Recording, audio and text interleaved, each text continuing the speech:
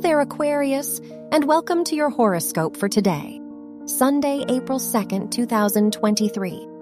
The moon is in your 8th house, so you might feel more insecure today. You might doubt yourself and your abilities. This is a great day for communicating with others because they are likely to provide you with valuable advice and a lot of reassurance. Your work and money. Venus, the ruler of your house of education, is conjunct Uranus, which can bring major changes to your academic environment.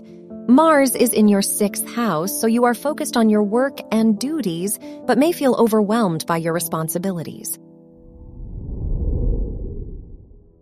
Your health and lifestyle.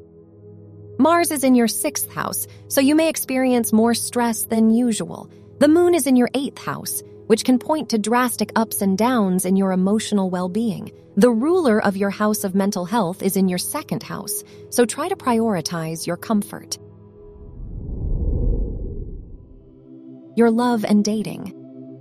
If you are single, the ruler of your house of romance is in your 3rd house, so you are likely to meet someone with whom you connect intellectually. If you are in a relationship, the ruler of your house of relationships is conjunct Chiron, so your partner will help you on your healing journey. Your lucky color is gray. Your lucky numbers are 9, 13, 25, and 32.